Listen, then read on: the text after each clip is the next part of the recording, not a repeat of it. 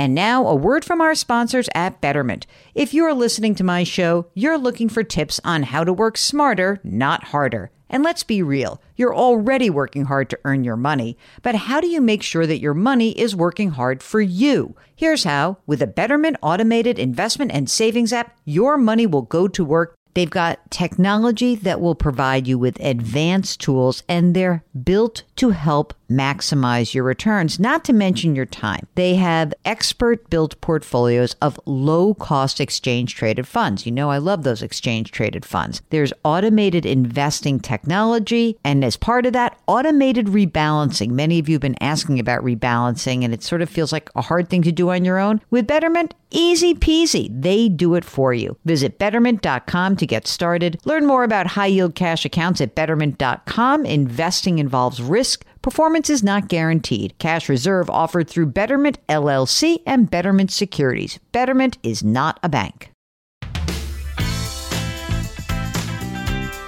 Welcome to the Jill on Money podcast. It is Tuesday, November 17th, and we are always delighted to hear your voices. So if you want to come on the air and tell us about your financial situation directly, just send us an email. It's askjill@jillonmoney.com, or if you hit the contact button at the jillonmoney.com website, we will get that message and say, hey, I'm happy to come on the air with you guys, because as you guys are hearing, these are much better conversations because I can ask follow-up questions and understand what's really going on in your life.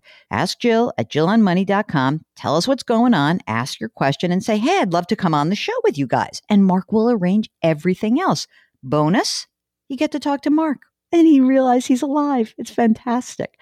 Okay, today we are joined by Lee. She is on the line from Texas. Hello, Lee. What can we do for you today?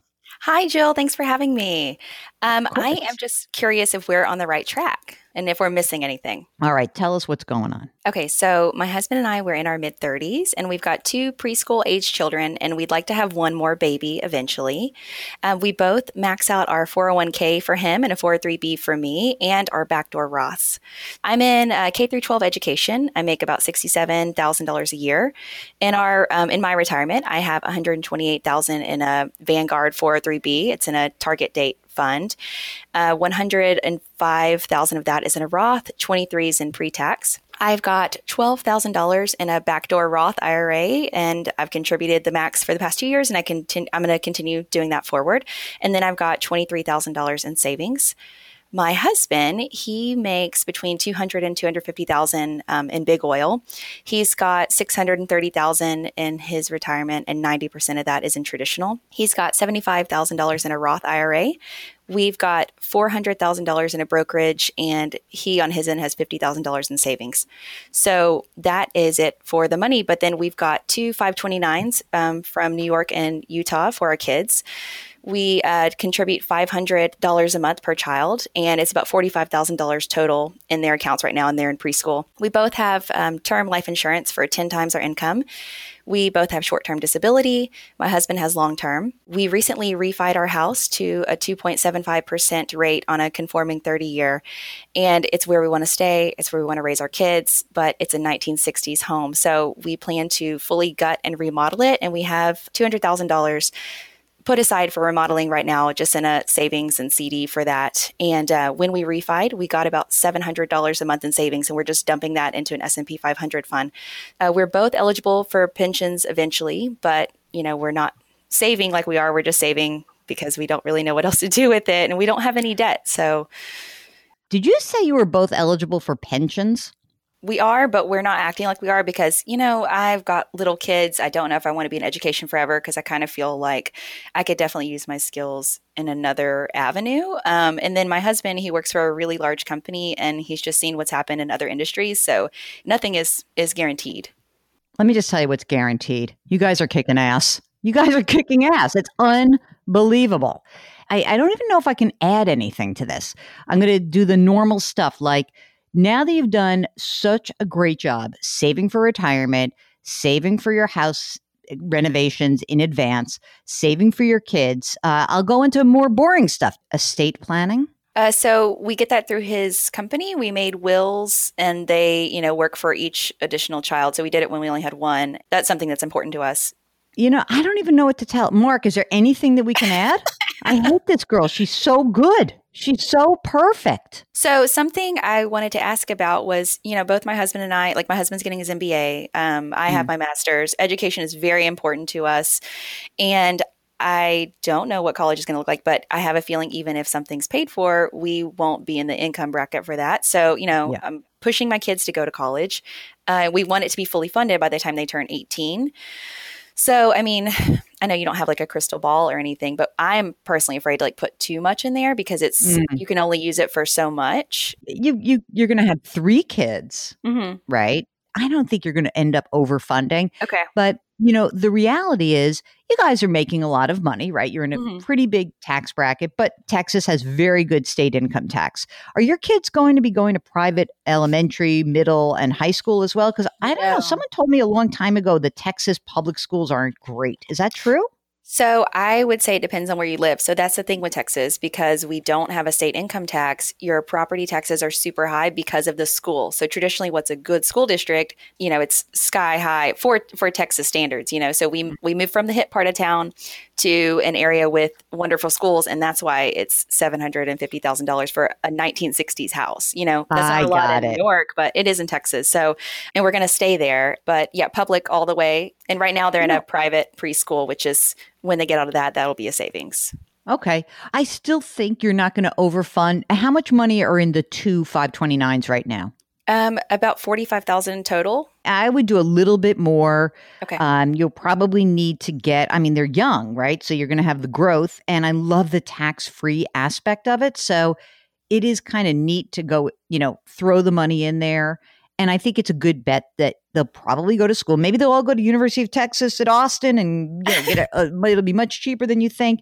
I don't know. I don't think you're going to overfund. So, I mean, maybe for the next few years, you crank it up and we run the numbers again and see where you stand. But the only thing that we are looking at here, and you talk about the retirement contributions, is maybe you might consider having your husband shift more of his retirement contributions into a Roth rather than a traditional. Right. So I've been getting onto him for that because he's big into investing too. And he's like, well, it's if you want me to take home less money, you can tell I'm doing my husband's voice when I do that. I like that.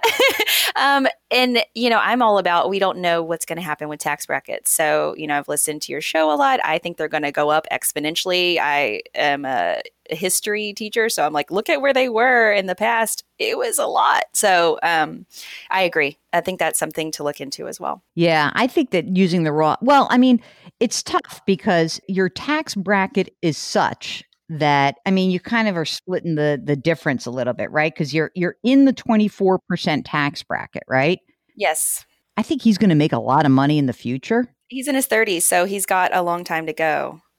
So if we think about it, let's consider this. Let's say that I know that he wants to reduce the taxable income, and I get that. On the other hand, let's say between the two of you that you continue to make $300-ish thousand. It's very possible that $300,000 will not be a 24% tax bracket. It may rise in the future. And since he already has so much money in the retirement, in the pre-tax retirement traditional, it's a neat way to kind of hedge your bets. So if anything, maybe the one little tiny bit of change is that maybe he just goes 50-50. Right? Maybe he goes 50 traditional, 50% Roth. I know you're putting money in the backdoor Roth, so that's great. But every time I talk to anyone who's looking at tax policy and anyone who is planning in the future, there's always this notion that tax brackets, tax rates are going to be changing in the future. We don't know that, right? But to maybe play the possibility or the probability of that, it might make sense for him to split his retirement contribution between traditional and the Roth. See if he can, you're not going to get him to go from 90 to 0. So let's go 50-50. I don't think it's a terrible thing if he really is clinging to that. He really doesn't want to do that. I wouldn't worry, but I certainly wouldn't like throw down and say like, that's it. That's the fight I'm going to have. But I think it would help to have more money that has already been taxed. And I think that would be great for you guys. Also, remember, let's pretend you do get those pensions. If those pensions do pay off, then of course what's going to happen is your tax bracket and your income is going to be pretty sizable in your retirement. So it's just a good way to make sure that some of your money's already been taxed. Okay. Excellent. Excellent. You're in great shape, Lee. Thank you so much. Thanks so much to Lee from Texas for joining us today. And of course, if you would like to participate, all you have to do, send us an email. Ask Jill at jillonmoney.com.